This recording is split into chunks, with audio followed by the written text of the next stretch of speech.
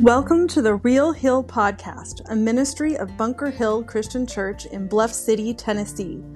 Our goal is to seek, serve, and grow to make disciples of Jesus Christ. Join us weekly for a behind-the-scenes look at what is going on at the Hill and how you can be a part of what God is doing. I'm your host, Sarah B. And I'm Grant Foster, lead minister here at Bunker Hill. And I really hope you will journey with us as we try to create a place where church comes home.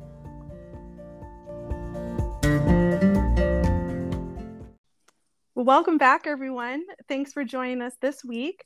Yesterday, we kicked off our new sermon series here at the Hill. It's called A Well-Rounded Love. So if you missed it, be sure to check out our Facebook page for the replay and you can add your comments and questions there. Also, you can reach out to us if you have any questions. And wow, I got to say, Grant, I felt like you were speaking directly to me yesterday with this message.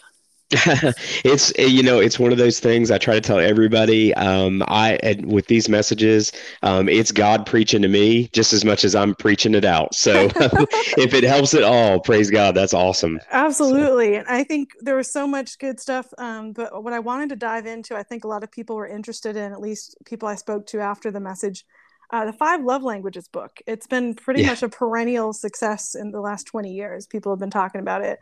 So, I mean, for those who aren't familiar, Dr. Gary Chapman, he describes the 5 main ways that people feel loved and how they express their love to others.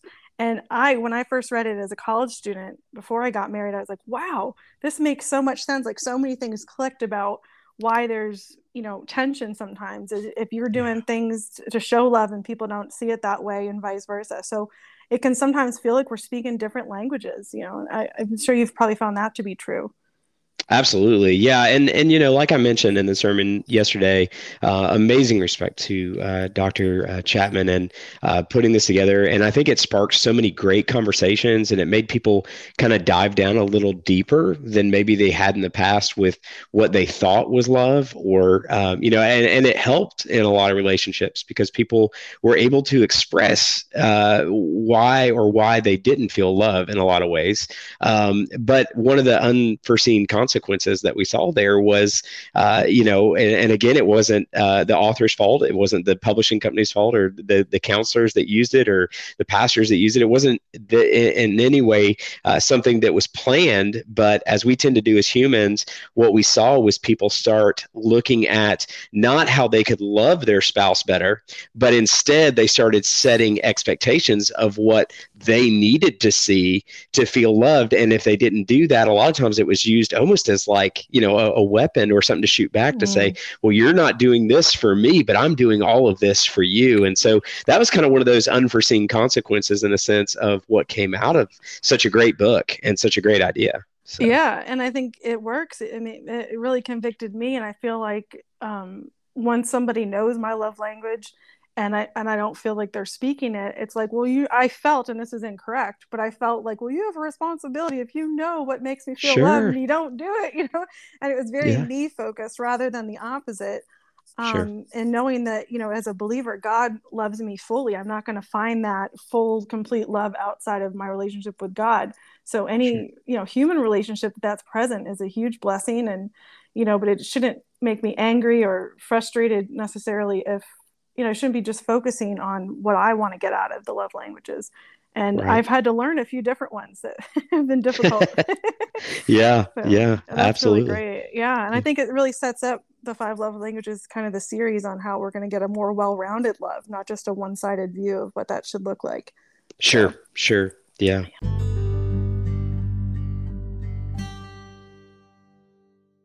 So it's generally agreed that our childhood experiences, set the stage for how we experience and perceive love. I think we all agree on that. Yeah. So I'm sure, this could stir up a lot of emotions in people who maybe didn't have a solid example of love or Christ's love when they were growing up. So what hope does the Bible offer to someone who's hesitant to accept God's definition of love? Yeah. And that's, I think that's so key for us to understand that if we really think back through our life and the way we define words and think about the examples that we connect with those definitions, we'll see it in a lot of different things, not just love. But I think love is one of those overarching things that is something we're all looking for a definition for, and we're looking for a great example of. But it is hard, even from the standpoint of talking about the church and Christ. And, for a Christian, we use the foundational truth of the Bible, and that when that says this is what love is, that God is love, as we talked about yesterday, or we talk about his example of what love is, for us that's a starting point. But for those that may look at that and say, well, that's not necessarily foundational for me, or I don't necessarily see that as a definition of love, the question is, like you said, where do you find hope? But I think if you really kind of step back from it, even in that context, whether you see the Bible as truth or not, which I, of course, personally do, there's something that's still offered in it. In comparison to any other religion, you can look through each religion that's out there, and when you look at the deity or the philosophy of that religion, it's based with the idea that love is based not so much on others, but really based on ourselves. Love in all other religions and even philosophies, in a sense, comes back to the betterment of oneself. Even if you love others, you still are doing so in a lot of the other beliefs or thoughts in a way that is about raising your standard or making you more godlike or taking you to a higher level. So it's still about self. But if you take that and you look kind of at the limited knowledge of love, and we put that to maybe like an example of marriage, if you are only loving your spouse so that you're loved in return, then you're still selfishly focused on what you get out of it, which is kind of what we talk about with, the 5 love languages. That's kind of what was happening. It was still, what do I get out of this? If I give you this, what do I get out of it? And so if you step back and you look at other religions and other philosophies that kind of circle around the idea of love, it's still ultimately about what you're doing to better yourself. But in Christianity, I think it's based in the idea that you love others so that others are bettered, so that they have a chance to be bettered in whatever they're developing in, or wherever Christ is leading them for the believer. And when we think about that, it's what true love really looks like. Even to us, it's we may have other ideas, but true love is really when you are expressing love or you're receiving love with no expectation of anything in return. Another example is this. I like to think about it this way. Like you said, we don't all have great examples or parental experiences, but here's the idea, even for ourselves. When we're babies, hopefully we've had parents that even at their own at their own risk will deny themselves things so that we can have a better existence. Even if that's just to survive.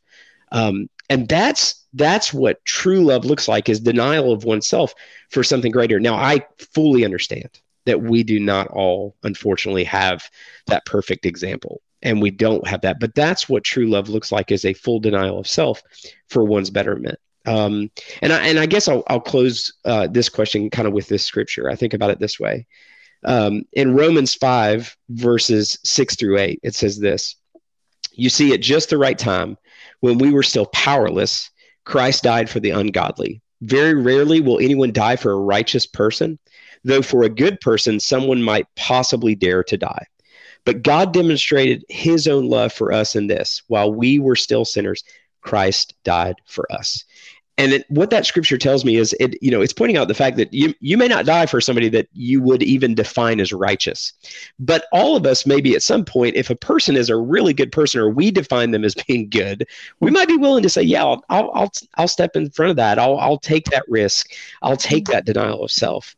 But what this tells us is, no matter where we are in the spectrum, even when we literally disliked God, when we were his enemies, he said, because I love you so much, for your betterment, I'm willing to give myself, to deny myself, as it says in Hebrews, that he denied that joy and he sought the cross. He chose the cross and took on its shame, even though that was a terrible and awful thing. He denied himself that so that we might feel love and experience what true love is. Wow. So, and I think the other great thing, I mean, that makes so much sense. And I think the encouraging thing is, even if we haven't expressed love that way, we've had a more selfish approach without even realizing it, or we, modeled to us was a selfish approach.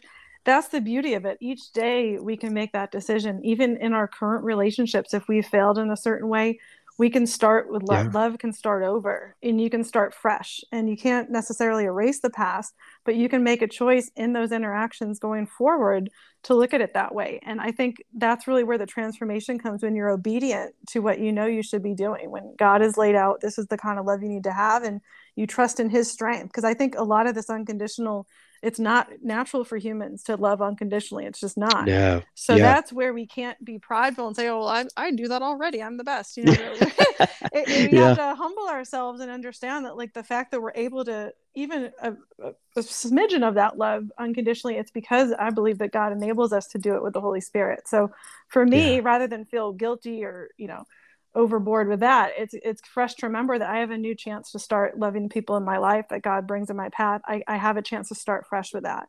And I think that gave me hope yesterday, when you put it that way. And that's the wonderful thing about God. He doesn't give up on us. Every day is a new chance for that.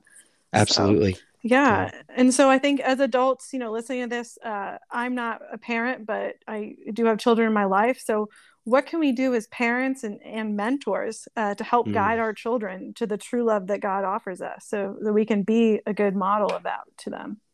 Yeah. And I will say this with some sort of disclaimer and say it is always hard to speak for, how everybody should raise their child and what the interaction should be. So, I think it's just something in my experience and what I've been lucky enough to experience, I guess, with mentors in my life and my parents, and seeing their love for me and just seeing others that have loved. I think that the thing that speaks volumes to any child is first and foremost that example. And we talked about that not everybody has a great example. And first, I want to say to parents and even to mentors or grandparents or aunts and uncles, don't live in the shame of your failures.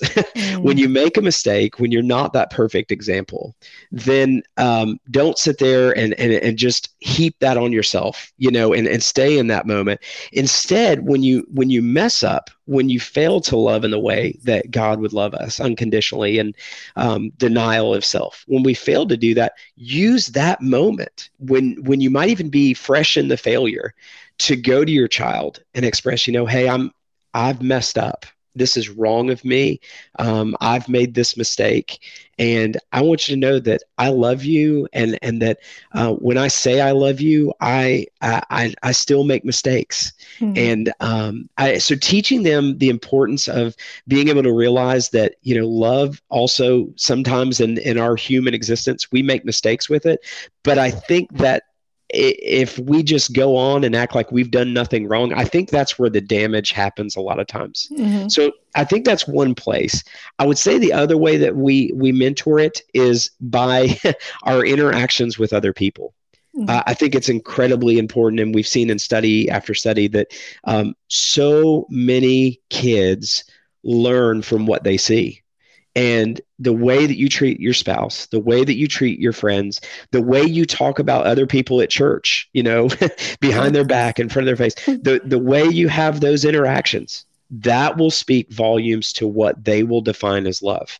Right. And so I think the biggest thing we can do is to think about that example. And then, of course, I would end by saying, I think we can pray every day that God gives us the direction and the wisdom of himself and his spirit to be that example of love and to say the right things and to mentor our children the best, because on our own, on our own will, on our own desires, we're probably not going to get it right. But his spirit will definitely guide us. But that's my opinion on it from a mentor's perspective? I mean, I have kids. You said, from your perspective, it's a little different, but what would you say that you see as such an important thing to do in the way that we show that?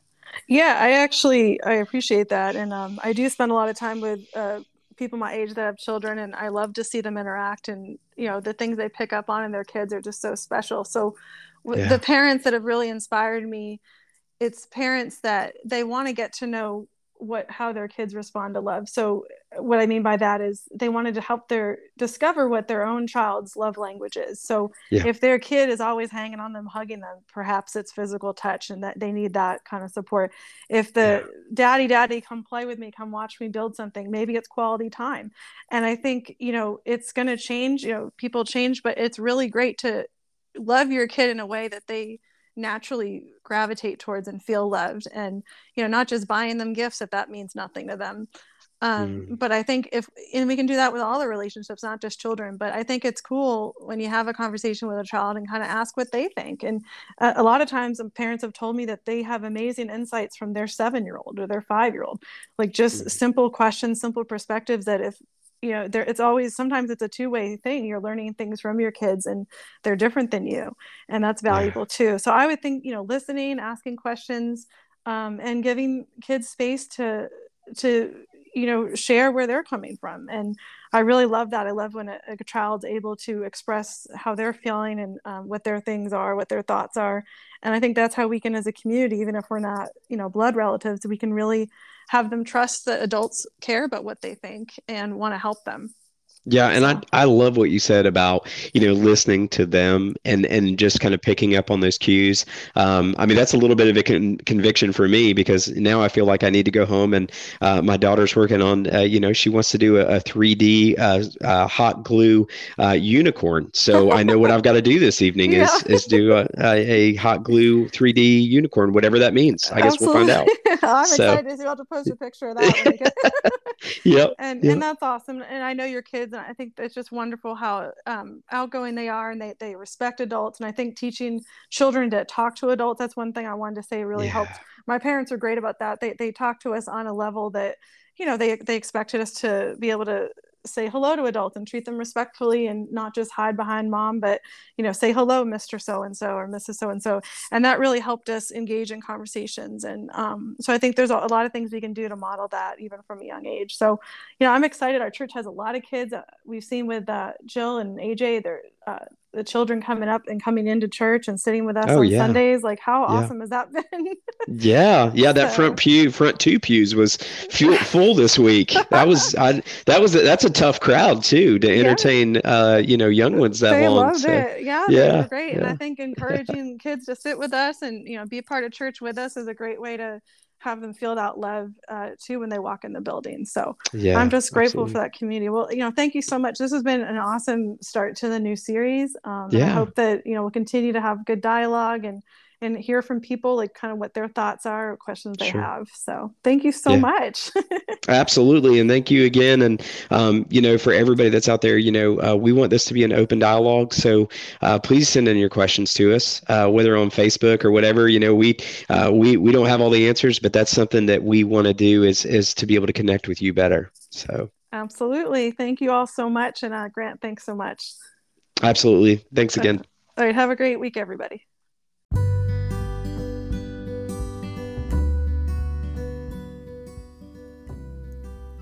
You've been listening to the Real Hill Podcast. Please visit us online at bunkerhillchristian.com or follow us on Facebook and Instagram at Bunker Hill Christian Church. Thanks so much for joining us, and be blessed this week.